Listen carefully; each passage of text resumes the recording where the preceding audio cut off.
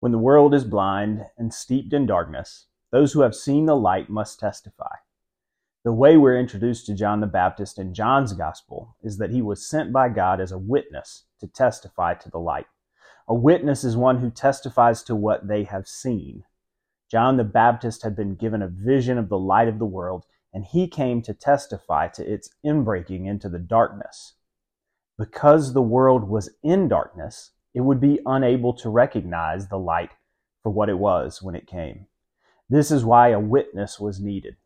As those who have seen the light, it's our responsibility to testify to its reality and power in our lives and in the world.